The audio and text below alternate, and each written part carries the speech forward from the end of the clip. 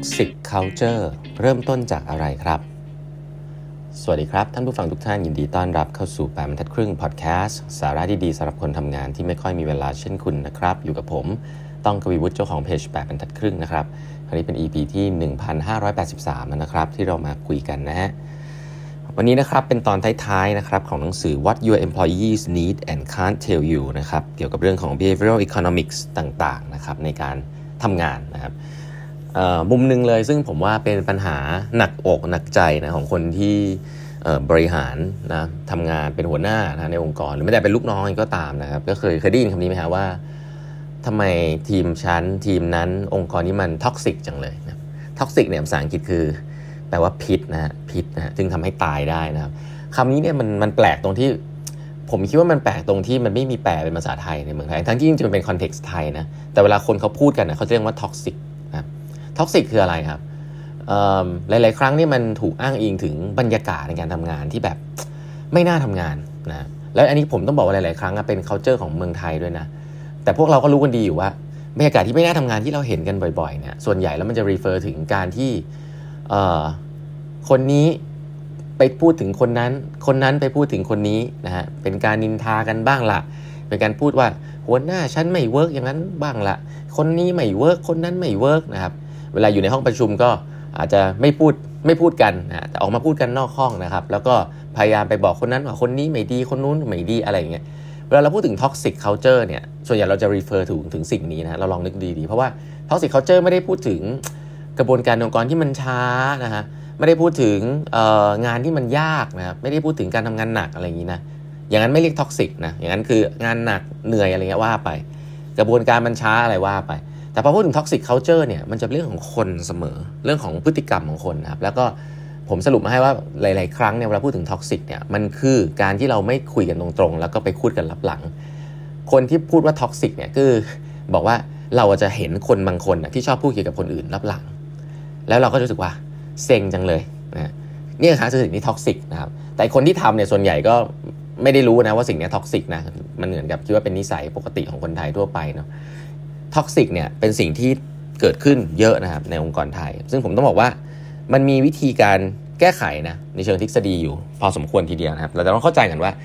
ถ้าท็อกซิกเกิดจากการที่เราเห็นคนที่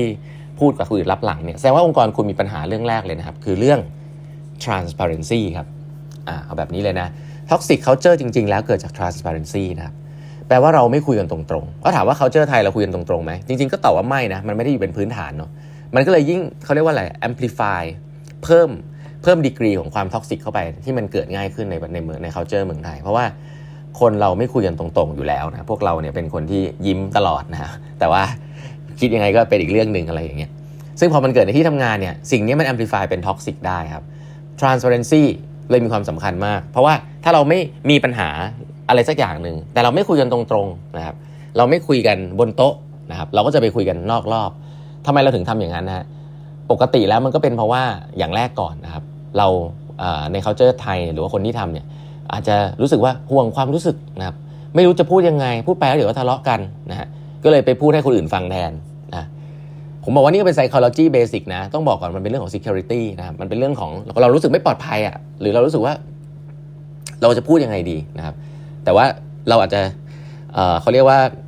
end up ไปพูดให้คนอื่นฟังซึ่งสิ่งนี้ก็คือ toxic เพราะฉะนั้นเรื่องของ transparency เนี่ยมันเริ่มต้นจากความที่เราไม่กล้าที่จะ feedback ไม่กล้าที่จะพูดถึงปัญหาการบนโต๊ะนะครับแล้วก็มีทักษะที่จะพูดคุยกันแบบแม้จะเป็นภาษาแบบมีวุฒิภาวะนะครับทักษะที่จะพูดคุยกันว่าเฮ้ยปัญหานี้มันเกิดจากอะไรนะเพราะฉะนั้นแล้วเนี่ยสิ่งแรกเลยนะครับถ้าคุณเจอองค์กรที่มัน toxic หรือทีมที่ toxic หรือเป็นทีมของคุณเองเนี่ยสิ่งแรกที่คุณต้องทำเลยนะฮะคือทำยังไงก็ตามนะครับให้ปัญหาที่พูดถึงเนี่ยมันขึ้นมาอยู่บนโต๊ะครับแล้วสิ่งหนึ่งซึ่งผมคิดว่าผมจำได้ว่ามันมีหนังสือเล่มนึงเขียนแล้วก็หลายๆเมเนเจอร์หลายๆคนก็จะทำนะฮะก็คือว่าเวลาได้ยินใครพูดถึงใครเนี่ยเวลาใครสักคนมาบ่นคนนั้นให้หัวหน้าฟังสิ่งที่หัวหน้าทำเนี่ยก็คือควรจะบอกว่าคุณควรจะไปคุยกับคนนั้นนะหรือว่าถ้าเกิดให้มันเอ็กซ์ตรีมกว่านั้นเนี่ยก็คือว่าส่งอีเมลแล้ว CC 2 คนเลยฮะว่าวันนี้คนนี้มาคุยกับผมเรื่องนี้นะไหนลองไปคุยกันหน่อยเหมือนกวนน้ำให้ขุ่นนิดนึงแต่ว่ามันเป็นการบอกแล้วว่าคุณต้องคุยกันแล้วก็เป็นการเอาปัญหาเนี่ยขึ้นมาบนโต๊ะนะเรายังไม่ได้บอกนะว่าเขามาด่าอะไรกันนะแต่เราแค่บอกว่า เฮ้ยมันมีสิ่งนี้เกิดขึ้นนะคุณลองไปคุยกันหน่อยสิมันเป็นการหัวหน้าเป็นคนบอกว่าคุณต้องคุยกันนะครับทีนี้มันก็จะเป็นเริ่มเปิดเรื่องแล้วว่าแล้วจะคุยกันยังไงนะอันนี้คืออย่างแรกก่อนเพราะฉะนั้นการให้คนที่เขามีปัญหากันคุยกันเนี่ยเป็นหน้าที่ของหัวหน้านะครับแต่ถามว่าคุยกันยังไงทีนี้ถ้าคุยกันเองไม่เป็นคุณแล้วกลัวทะเลาะกันทีนี้ก็เป็นหน้าที่หัวหน้าละที่จะเข้าไปทำสิ่งที่เรียกว่า facilitate meeting นะครับการ facilitate meeting ที่มีคน2คนไม่ถูกกันเนี่ยจริงๆแล้วเป็นทักษะนะครับผมคงไม่ได้ลงรายละเอียดอะไรวันนี้นะแต่ว่าสิ่งแรกที่สำคัญที่สุดก็คือการฟังกันให้ทั้งคู่ได้พูดในคอนเท็กซ์ที่เหมาะสมนะนึกภาพคนนึงพูดเกี่ยวกับคนอีกคนหนึ่งให้ลูกน้องหรือให้เพื่อนตัวเองฟังโอ้โหมันจะสนุกปากมากใช่ไหมเมามันมากเลยนะแต่ถ้าพูดกับคนนั้นโดยที่มีเราอยู่ด้วยที่เป็นหัวหน้าเนี่ยเขาจะคิดมากขึ้นแล้วถึงจุดที่เขาต้องพูดเนี่ยเขาก็จะพูดมากขึ้นนะครับแล้วถามว่าเขาจะพูดอย่างที่เขาคิดไหมก็อาจจะไม่นะเขาอาจจะชูการ์โค้ดอาจจะไม่ได้พูดเยอะหรือว่าอาจจะบอกไม่มีอะไรหน้าที่หัวหน้าคือถามคำถามไม่มีอะไรแล้วไอ้สิ่งที่เกิดขึ้นอันนี้คืออะไรนะครับต้องการให้เกิดอย่างนี้แล้วคุณคิดว่าไงหน้าที่หัวหน้านี่คือการปรับความเข้าใจตรงนี้นะครับทำให้คน2คนเนี่ยที่มีมุมมองของตัวเองแล้วไปพูดกับคนอื่นเนี่ยให้มาพูดกันเองได้นะครับสิ่งนี้เนี่ยจริงๆไม่ได้บอกว่าเวิร์กทุกครั้งนะเพราะหลายๆครั้งเนี่ยพอมันเกลียดพอคนมันเกลียดกันเนี่ยมันคุยกันก็เท่านั้นนะหัวหน้าก็อาจจะทำอะไรไม่ได้ก็อาจจะต้องให้แยกย้ายอะไรกันไปนี่คือเรื่องแรกแต่ส่วนใหญ่นะครับต้องบอกว่ามันไม่ใช่ว่าคนเกลียดกันนะส่วนใหญ่เนี่ยคนแค่ไม่เข้าใจกันเฉยๆไม่เข้าใจที่มาที่ไปนะครับในองค์กรเนี่ย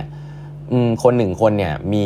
มี360องศาเนาะเราเห็นเขาแค่มุมเดียวเราก็คิดว่าเขาเป็นอย่างนั้นเขาเป็นอย่างนี้แต่จริงๆเขาอาจจะมี pressure มีนู่นนี่นั่นจากทางอื่นเพราะฉะนั้นสิ่งแรกเลยนะครับอันนี้ก็คือจะย้ำว่าเวลาพูดถึงอะไรที่มันใหญ่มากอย่าง toxic culture หรือ toxic culture ไม่มีนะฮะมีแค่ toxic people นะฮะแล้วเราเจอ toxic people เนี่ยก็คือคนที่ไม่ transparent นะครับไปพูดถึงคนอื่นลับหลังสิ่งนี้ถ้าเกิดขึ้นเยอะๆเนี่ยมันจะแย่มากนะเพราะฉะนั้นหัวหน้าเห็นปุ๊บนะครับเทคนิคง่ายๆก็คือว่าต้องทำยังไงให้เขาพูดสิ่งนั้นออกมาต่อหน้าอีกคนหนึ่งให้ได้นะครับซึ่งเราก็ต้อง generate conversation นั้นแหละจะนัดประชุมหรืออะไรก็ตามนะครับไอ้ที่มัน private อาจจะเป็นกินข้าวหรืออาจจะเป็น meeting one on one ตอนเช้าตอนเย็นแต่สร้าง context ขึ้นมาให้มันสามารถพูดคุยกันได้ง่ายขึ้นนะครับสร้าง relationship พยายามสร้างสัมพันธ์ให้2คนนี้อันนี้เนี่ยเป็นงานที่เหนื่อยมากนะฮะแต่ผมว่าก็เป็นงานที่หัวหน้าที่อยากจะสร้างทีมแล้วความเหนื่อยของเราหลายๆครั้งก็คือว่า2คนนี้เป็นคนเก่งทั้งคู่เป็นคนเก่งนิสัยไม่ดีแต่ว่าเราพยายามจะแก้ไขแล้วกันนะครับเพราะฉะนั้นงานนี้ก็เป็นงานของหัวหน้านะครับเพราะฉะนั้นวันนี้เรามาเล่าให้ฟังว่าเวลาพูดถึงท็อกซิกมันดูใหญ่เนาะแต่จริงๆแล้วมันคือเรื่องของ transparency นั่นเองนะครับแล้วการที่เราสามารถคุยอะไรกันตรงๆได้เนี่ยสิ่งนั้นแหละฮะที่เขาเรียกว่า trust ที่ทีมเราพูดกันบ่อยๆสร้าง trust เนี่ยไม่ได้เกิดจากฉันไว้ใจแกไว้ใจฉันนะไม่ใช่สร้าง trust คือ transparency ครับคือมีอะไรรู้ว่าคนนี้จะไม่พูดลับหลังเรารู้ว่ามีอะไรที่มันมีประโยชน์กับเราเขาจะเดินมาบอกรู้ว่ามีอะไรไม่ดีเขาจะบอกนะครับเขาไม่ได้มี intention ที่ไม่ดีเขาหวังดีกับเรานี่คือ trust นะครับเพราะฉะนั้นทีมแบบนั้นแหละฮะที่จะกลายเป็น high performance team นะครับ